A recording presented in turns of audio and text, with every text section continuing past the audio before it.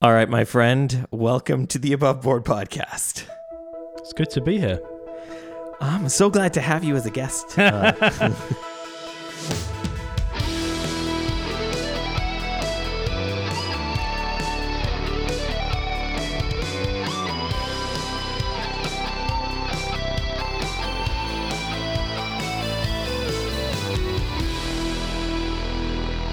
Today we're going to talk about getting attacked and almost dying. Yeah, pretty exhausting times. I mean, exhausting to begin with, but it certainly became more fun once we'd actually become accustomed to this attack after a period of time. But yes, where would you like to start? We'll go straight into it, shall we? Our customers know about this, so where should we start? Yeah, I mean, I guess for those people who don't know, maybe you're not a customer, you don't follow Jack or use Fathom on Twitter. We had a layer 7 DDoS attack or spam attack. Is that the same thing or no? They're different. Spam attacks can be done without it being a DDoS attack. The difference is that a DDoS attack, the intention is to actually deny service. A spam attack is typically done to advertise something or just cause inconvenience. Whereas, like I say, DDoS is used, distributed denial of service. Their intention was to, put us offline. And it was kind of both.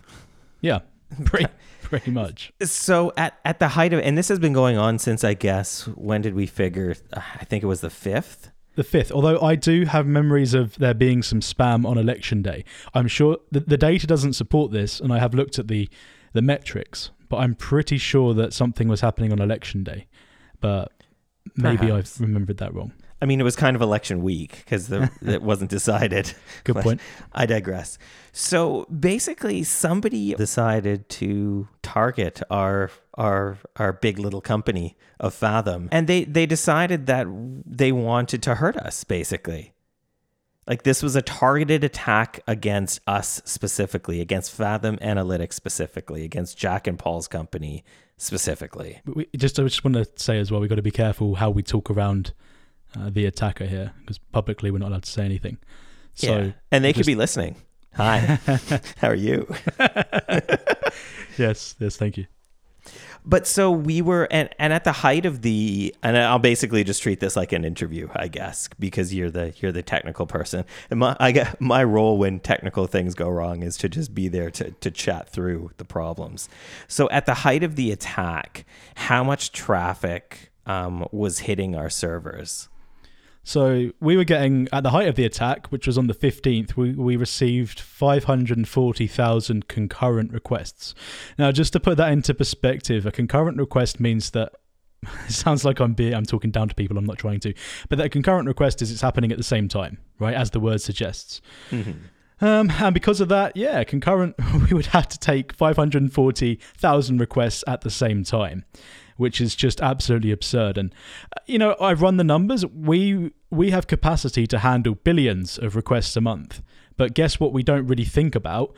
We don't think about having 500 requests concurrently, because guess what? That doesn't happen unless you're Google Analytics and whatever else. It's just not something that a small analytics company would be anywhere near close to, even when the site goes viral, right? Imagine Kim Kardashian tweets it. You're not just going to get 500,000 concurrent requests. I mean, you might for a brief period of... I mean, it is Kim Kardashian. No, it wouldn't. No, it wouldn't. Yeah. But what would happen is people would see it on their Twitter feed at different times, right? Imagine she tweets something to millions of followers, or Donald Trump, or someone like that, or everyone watching their Twitter account. Someone tweets it. They'll see it 1 second later, then 2 seconds later. People will click onto it at different rates. It won't suddenly just be it might be, but it's unlikely 500,000 people clicking the link at the same time. And plus, Donald Trump and Kim Kardashian do not currently use Fathom Analytics, thank God. I'm sure we'd be subject to many attacks. Oh my God, can you imagine? Yes, I know. I mean, a lot of people dislike Kim, so... Can we do an anti-politician thing so no politicians can use Fathom? Because we would get caught in the middle, I'm sure. Anyway, I digress. So, I guess, why do you think people, and this is just kind of spitballing here, why do you think the DDoS attacks are as popular as they are? Is it because it's hard to just hack somebody? Like, if somebody tried to hack us, it would be exceedingly difficult because we have so many security measures in place, right? So is the point of a DDoS attack the fact that they don't need to breach anything on our end, but they can still cause us harm and damage? But I want to be careful what we talk about here. There is some kind of gain from doing so, and that gain can come from doing something negative to a small company like ours. And I really don't want to get into the motives behind this because it becomes conjecture. Not a safe place. Yeah, it becomes a safe place. We're not allowed. Yeah, we're not going to talk about it. But yeah, people do denial of service attacks like this for many, many reasons, and it's usually because it's motivated in some way. I'm sorry, my friend. I have no way of talking around this. Well, just in general, not in terms of the attack on us, but DDoS attacks in general, I guess. Yeah, I mean, to hurt the reputation of a company, to blackmail them. So a common thing is someone will DDoS a company, and then they'll contact them and say, if you want this to stop, send me $1 trillion billion zillion dollars and Bitcoins. It will stop. It would always be Bitcoins. It's very common. And I mean, I'm fresh off of a conversation this morning with a member of the AWS DDoS response team, which was fantastic. So we got access to an expert and we got to talk about this, and he was telling me how people are doing this and getting the botnets and various other things, and that they do the attacks for so many different reasons. But do we know why they did it to Fathom? Yes, we do. It's obvious. But why they do them in general? Yeah, multiple reasons. Mm-hmm. So then let's talk about not all of the things that we've done to prevent it, but just some of the things. And you mentioned, I'll take your lead, and you mentioned the AWS DDoS attack team. So one of the things we did, right, was put that into place on our servers. And so what does that look like, and what does that mean? That is a good question. I don't feel like a politician anymore. So I want to walk into this talking about the fact that we use AWS, because I actually started writing an article about the ethics of a company like ours with values like, our personal values, using a big company like Amazon. And being subjected to this attack has made me so grateful for various big tech, because a small company couldn't help us with this. I mean, Amazon has got the infrastructure that they can just, and I was talking to the guy this morning, they have the infrastructure on the edge that they can just absorb this. Not a problem at all. Mm-hmm. And if you had a smaller hosting provider, they wouldn't have the resources, they wouldn't have the big team of a DDoS team that you can actually hire and various other things. So it definitely made me grateful for AWS, and just talking to them and when you speak to someone, you get a good feel of the kind of. I spoke to, I think 3 or 4 members from their team, and I've spoken to like the head of engineering of their Shield product. I've spoken to a whole bunch of people following my Twitter thread, and they're a good bunch of people. They're really a good bunch of people, and it felt good to work with them and to use their service. Because as much as I like to moan about Amazon, again, they're a big company, they do things on the retail side that I despise and everything else. Like I say, we talked about this. When a country's that big, it becomes almost like a country where you have sub-communities within it. So I may not like something someone's doing in a country in government, but I also acknowledge that there'll be local governments who are doing a fantastic job. So I just started to look at it a bit differently now. Yeah, it was really good. We spoke to them. We got something in place. We actually had to pay, what did we spend? We're now spending $36,000 a year for advanced DDoS protection. And that gets us access 24/7 to this team. When we get a DDoS attack, they can help us mitigate it, which means, okay, try and stop it, which is great. And for anybody playing Fathom Bingo at home, the next thing that I want to bring up is margins, and us being able to, I guess, think about that service. And you and I did consider this for a little while before we pulled the trigger, but then we were actually able to pull the trigger and not be ruined by doing so. And it's not a small cost either, but I think just in terms of what you've said, 'cause you've been the one who's talked to these people, and these people, you're reaching top tier people to be able to help with the things that we need help with, which seems like it's been a good investment so far, and I think it'll continue to be so. It was a good lesson for me because I was stuck, because it was a lot of money. We're thinking about this, that's nearly average salary in Canada. I mean, what, 50? I don't know what the average salary is here. I haven't been here long enough. And I'm ignorant. But it obviously, because it was such a huge amount of money, and we had to really think about, was it worth it? And that was hard. You know, what would make it worth it? But then I spoke to the people, and I actually got into this position where I said, well, I don't know how we can stop it. How do you know I can't see a way of stopping it. And it was this very arrogant, it wasn't intentionally arrogant, but I had fallen into this place of thinking, well, I can't think of a way that you could possibly match anything in this attack, so why could you? And then I read an article about how someone did DDoS mitigation, and I'd never thought of the idea. And then I spoke to another person who started talking about how they do things. And I just, slapped myself around the face and said, look, Jack, be humble. You don't know this stuff.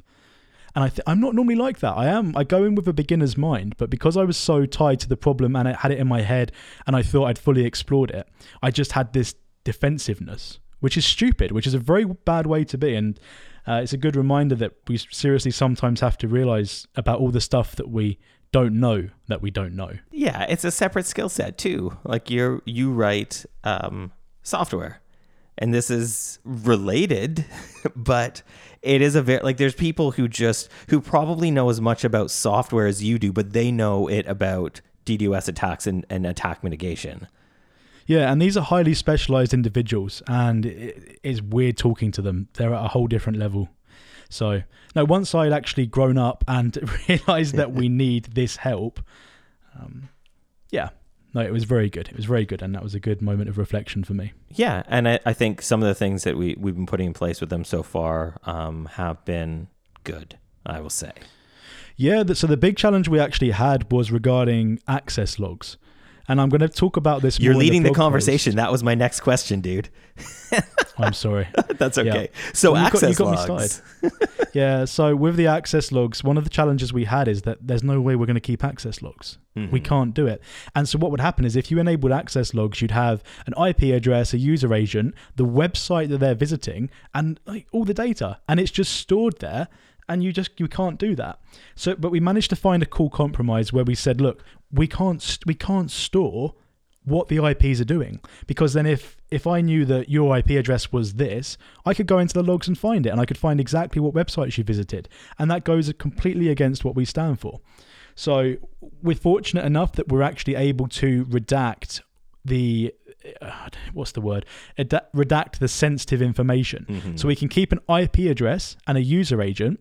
And there are various other things like the content that will be accepted. But the things we don't keep are the website they visited and the referrer, which is just too much information. So if you got hold of our logs, if I sent you our logs that we only keep for 24 hours, then you couldn't get anything useful. You could look at it and say, this IP address visited one of the thousands upon thousands of websites that use Fathom. That's all you could do. Mm-hmm. So, I mean, this isn't really, privacy law is not actually relevant in this. I mean, it is relevant, but the actual challenge of this case was our personal ethics. Yeah, we didn't feel good about it. Yeah. But without even talking about that, the idea was just a non-starter. And I will say, I mean, if you use AWS or you wonder about what they're like, the conversation I had was very interesting. I expected them to try and push us to do that, and I was ready to fight back. Yeah, you expected them to want us to include in our access logs the page and the referral, but yeah, I said to him, I said to him, we can't do that. It just we're not comfortable doing that. And he says, no, don't worry. And he says, our what does he say? Our 0.0 or our number 0, I forget what he said. But basically our number one thing is security and privacy, and we'd never force anyone to do anything that they're not comfortable doing.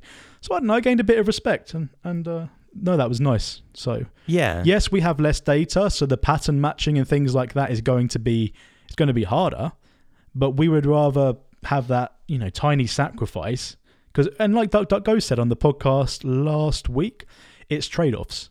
If the trade-off is too significant, we're not going to do it.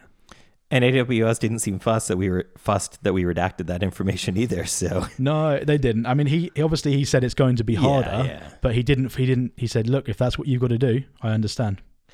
So to him. To back up for a sec too, though, making the decision to have access logs in the first place, was difficult, but Yeah. there's no way around mitigating attacks on our servers and attacks on our company without having them. Well, yeah, we have to stop so here's the thing. If we try to stop the attacks at application level, so I'm talking when you get to the PHP code, the actual application, we haven't got the capacity to be able to absorb it all, and our application would go offline every time we got attacked. Even if we were able to block it, we'd get taken offline, and the support team couldn't do anything to help us and that kind of stuff. There's no pattern matching, because what happens in an attack is they'll look for patterns in the access. And obviously, with various other companies, they've got more information, but with us, they haven't got as much, so they'll use things like IPs and user agents. And if they suddenly see something happening, perhaps from an area of the world or from, it could be anything, they'll find the pattern and they'll block it. And they'll block it at the edge, and it won't get through to our application. So if we didn't keep access logs, then everything would have to come through to our application, and we couldn't find those kind of patterns. And I've been reluctant. The conversation. So if people are curious how the conversation went, it wasn't fun. It wasn't a fun conversation at all. No. But there's no other way of doing it. We basically had to choose between we keep minimal access logs that are automatically wiped every 24 hours, or we accept that Fathom keeps going offline. And it's a hard decision.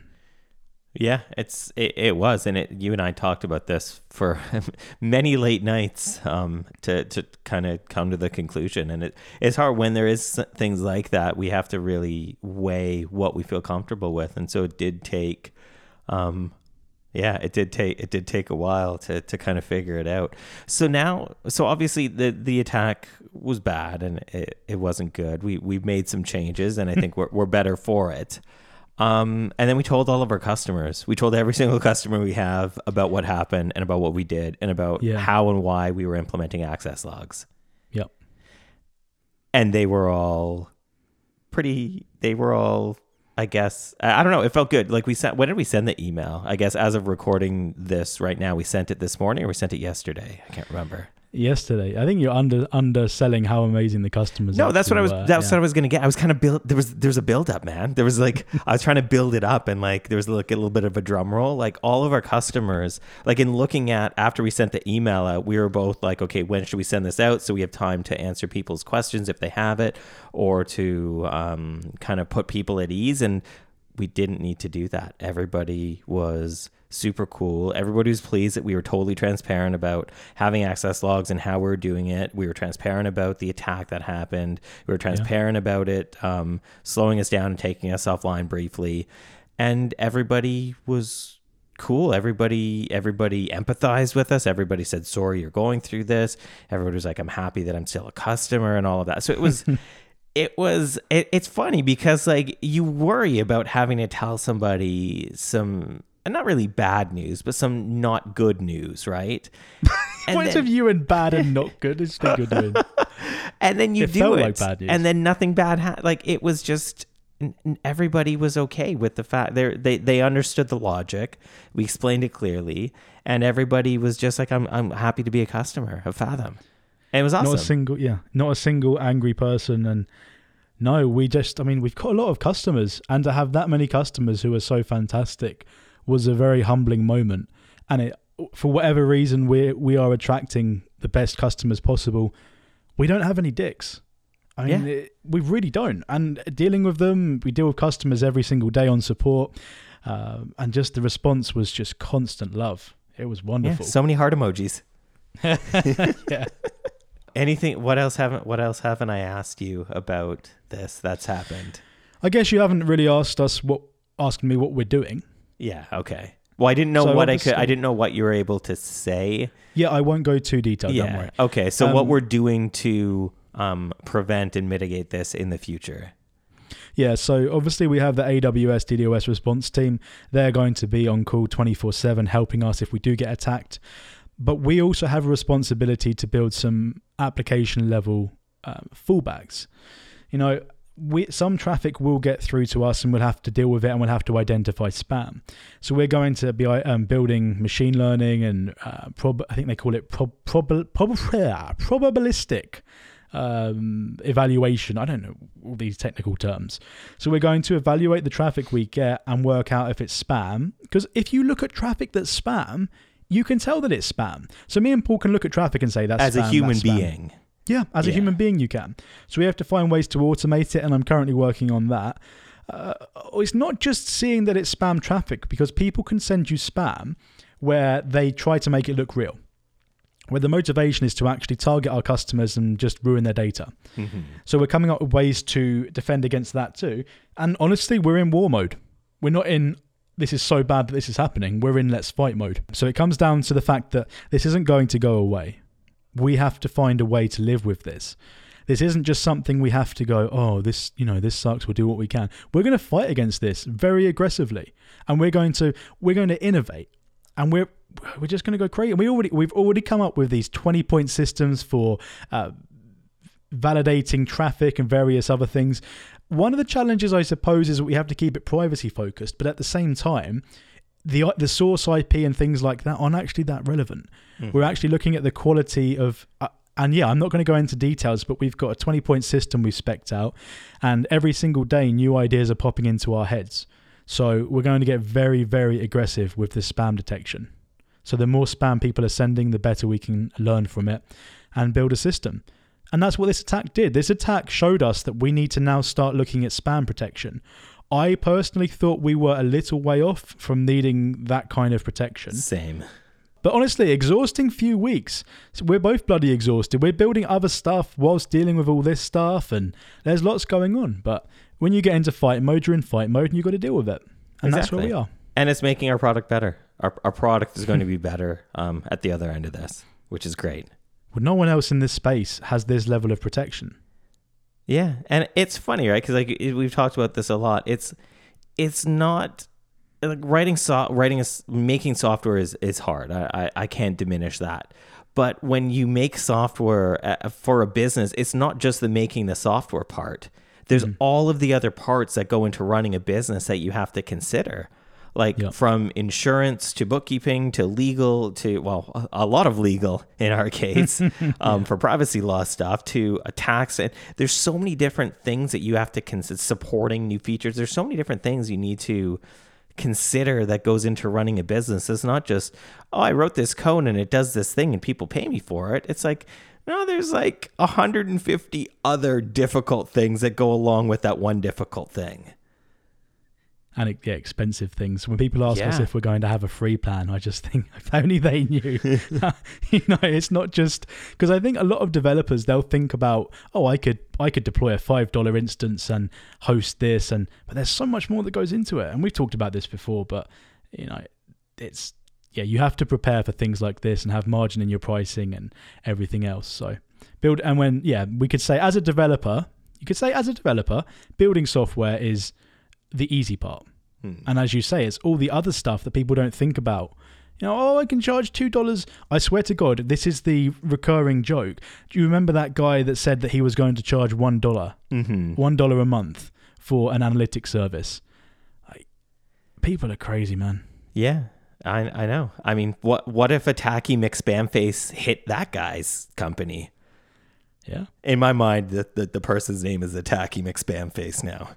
Let's stick with that, yeah. We're good. Oh, man. So it's been a week or two, I guess. But things are happening. We're making changes.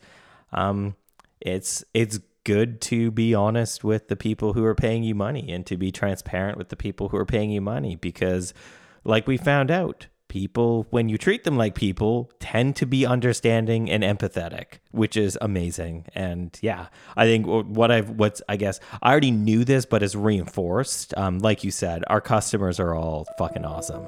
And keep an eye on Fathom over the next 6 months and watch what happens.